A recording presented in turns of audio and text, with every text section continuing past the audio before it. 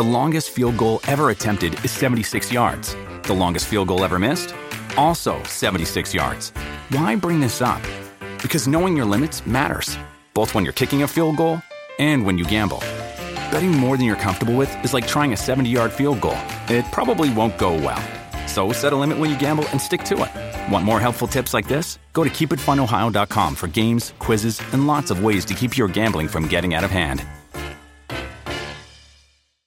Each year, approximately 5,000 children are diagnosed with brain cancer.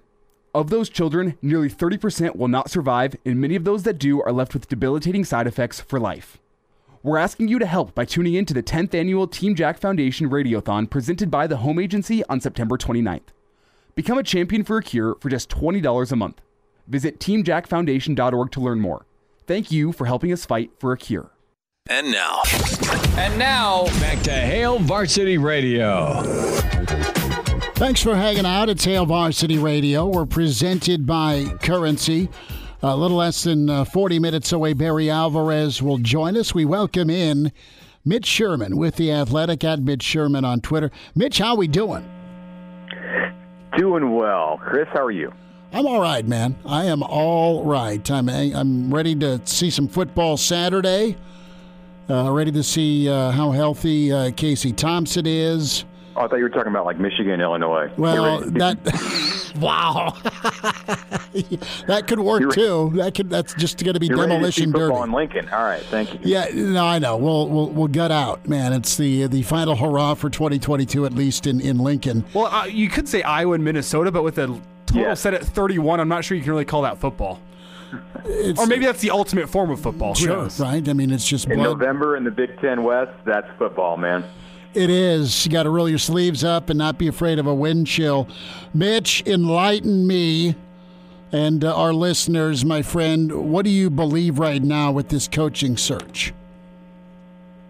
Boy, that's a loaded question. It changes by the hour. I know. I believe that there's going to be a coach in a couple weeks. Let's see. I believe that I want to hear what Trev Alberts has to say when he talks tomorrow night for the first time in over a month. I believe he's getting close to making a move on a candidate, maybe in position to make a move on a number of candidates. Not a whole lot changed since my story posted today. I'd encourage people to read that on The Athletic. And that was kind of just a roundup of where things are at. A lot of talk this week about Matt Rule. So I covered that quite a bit. You know, he seems to be the leading name, but I wouldn't put the odds on him being the next coach at even 50% if I'm handicapping this thing. I think there's a ways to go to get to that point where he would be comfortable with this. So he's going to do his thing. He's not in a rush, not in a hurry to necessarily take a job even this offseason because of the money that he's owed. He's in a unique situation because of the money that he's owed by the Carolina Panthers, in excess of $40 million over the next 4 seasons. And he gets that, at least here in this first year, without any kind of trouble, whether he's coaching in 2023 or not. He does have to. There's a mitigation clause that requires him to seek work as a coach. So he's going to have to do that eventually. He won't collect the $40 million, the entirety of it from Carolina. But here in this offseason, he could certainly do some TV. He could continue to look for a job and determine that there's not one out there for him, or he could come around and determine that Nebraska is one that he wants, and I think Nebraska would be open to that if they can reach an agreement. And he's certainly not the only name. There are a number of others. I wouldn't overlook Lance Leipold as a remaining candidate. He was a candidate on day one, and I think he's still a candidate today. So it'll come more into focus, I think. It's starting to get that direction, and it'll come more into focus here over the next 3 to 5 days, I would say. Mitch Sherman with us from The Athletic. Read his story, his Coaching Search Roundup. It's tremendous work, Mitch. And you laid out some of maybe the pauses for a guy like Matt Rhule, if he's debating whether or not to get back in it. Let's walk down the path of just speculating on Lance Leipold. What do you think what do you think would be a hesitation or two for a guy like Leipold, like Kleiman? We kind of played this game last segment, like Aranda, go down the list. We've seen 48 names. Yeah.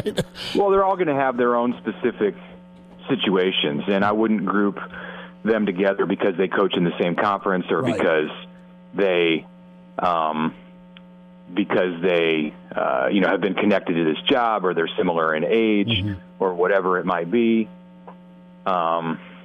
I would, if you want to start with Leipold, because I think of those three, he's the one that is most likely to be involved at this point. And I don't think there's a whole lot of hesitation there. He's in a job right now at Kansas where if he wins 6 games or 5 games in a season, he's hailed as a huge winner. And that's the case this season with the Jayhawks sitting at 6 wins and bowl eligible. This is a banner season for Kansas. And the expectations will rise, but they won't rise to the level that they would in Nebraska in nearly as short of a time. So he's in a good spot. It's not the kind of pressure that you'll face in Lincoln on day one. But there are plenty of reasons that Nebraska is attractive. That big giant building that's under construction is one of them. Nebraska's ability to recruit, the money that's available in the Big Ten. All of these things are positives. His connection to the state of Nebraska, history coaching in Lincoln and in Omaha. I think his feelings for the University of Nebraska. Lance Leipold would be a guy that Mickey Joseph would work for. I don't think that everyone on the list for Nebraska is you can necessarily say that about that he would, at least that Joseph would be as excited about working for, as ready to work for as Leipold. But I think the two of them would make a match based on conversations that I've had. So that's a plus for Nebraska. It's a plus for Lance. I do think that you may see some traction there. I think that one is maybe more realistic than Rhule because the parties could come together. There wouldn't need to be the same kind of recruiting process from Nebraska to the candidate. But as of now, I don't believe that they're sitting down and hashing things out. They're not to that point. You can try to dissect and determine why that might be, and then you get into some real speculation. So again, I'd say be patient, and it probably won't be much longer before we have clarity. That's Lance's situation. When it comes to Kleiman and Aranda, I don't feel good about either one of those guys being the choice. Kleiman, I think, is very happy where he's at, working for Gene Taylor at Kansas State. And I think he's at a point in his career where he wants to stay there, and he knows he can win, and he's competing for a Big 12 championship this year. Aranda is a guy who is going to be coveted by schools that have openings in any conference. He can be picky, much like Matt Rhule can be picky. And, I do think that there has been some interest, but as of right now, and these things tend to change by the hour, it doesn't appear to be at a place where anything's imminent with him. Mitch Sherman's with us here. Check out his new story on The Athletic about the Husker coaching search. That's what we're talking here. And Mitch, what's your read on Trev going after a sitting college football head coach right now? It's a fine line you have to walk as an AD where you need to go figure out what a guy's interest level is, but you also don't want to step on any toes and bother a guy while he's in the midst of a season that's ongoing. So what's your read there? Is Trev, I don't want to say kicking the tires there because I can assume that he is, but what is his process there for reaching out and talking to sitting head coaches? Is that something he has done already, or what's going on behind the scenes from what you can get a read on? Yeah, early in the process, you tiptoe around that kind of stuff, and there's not a lot of conversations that happen. In some way, it depends on the head coach again, but certainly with some head coaches, they just won't have conversations about the off season ahead. They won't have conversations about job moves when they're in the midst of coaching a season. But that's September and October talk. It's November 15th, and we're at a point where all coaches, whether they admit it or not, if they have designs on moving, are starting to think about that and have conversations. And they don't necessarily need to have direct talk with the AD. I think we're very close to a point, if not at a point, where those things do happen, even for the coaches who say that they don't. But up until now, or up until very recently, they go through agents.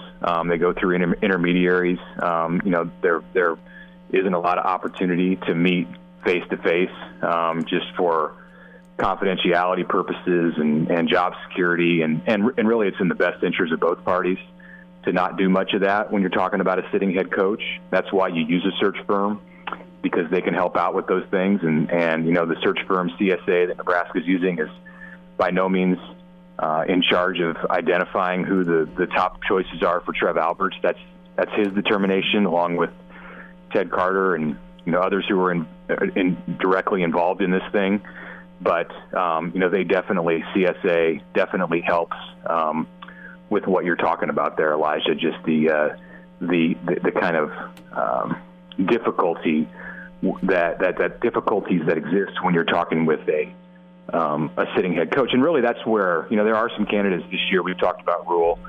There are other names that have been involved in this thing or have been mentioned in this thing that are where you're talking about guys who are not currently head coaches or even coaching in college. But most of the talent pool, most of the potential candidates are in that position where they are coaching teams. And there's not going to be any kind of an announcement made on any of those guys until their regular seasons are over. Mitch Sherman's with us from The Athletic. At Mitch Sherman, tremendous work here with the coaching search and, of course, Nebraska coverage. Mitch, about 30 seconds. What else is happening with you and in The Athletic, bud? Continue to follow this story, and I will have something on Bill Busch that I think people are going to want to read, and his journey in coaching and in life and in getting to this place at Nebraska, which is, it's a bittersweet moment for Bill and Laura, his wife, to be here and be in this defensive coordinator position at the school that he's always had great passion for and that she's had great passion for.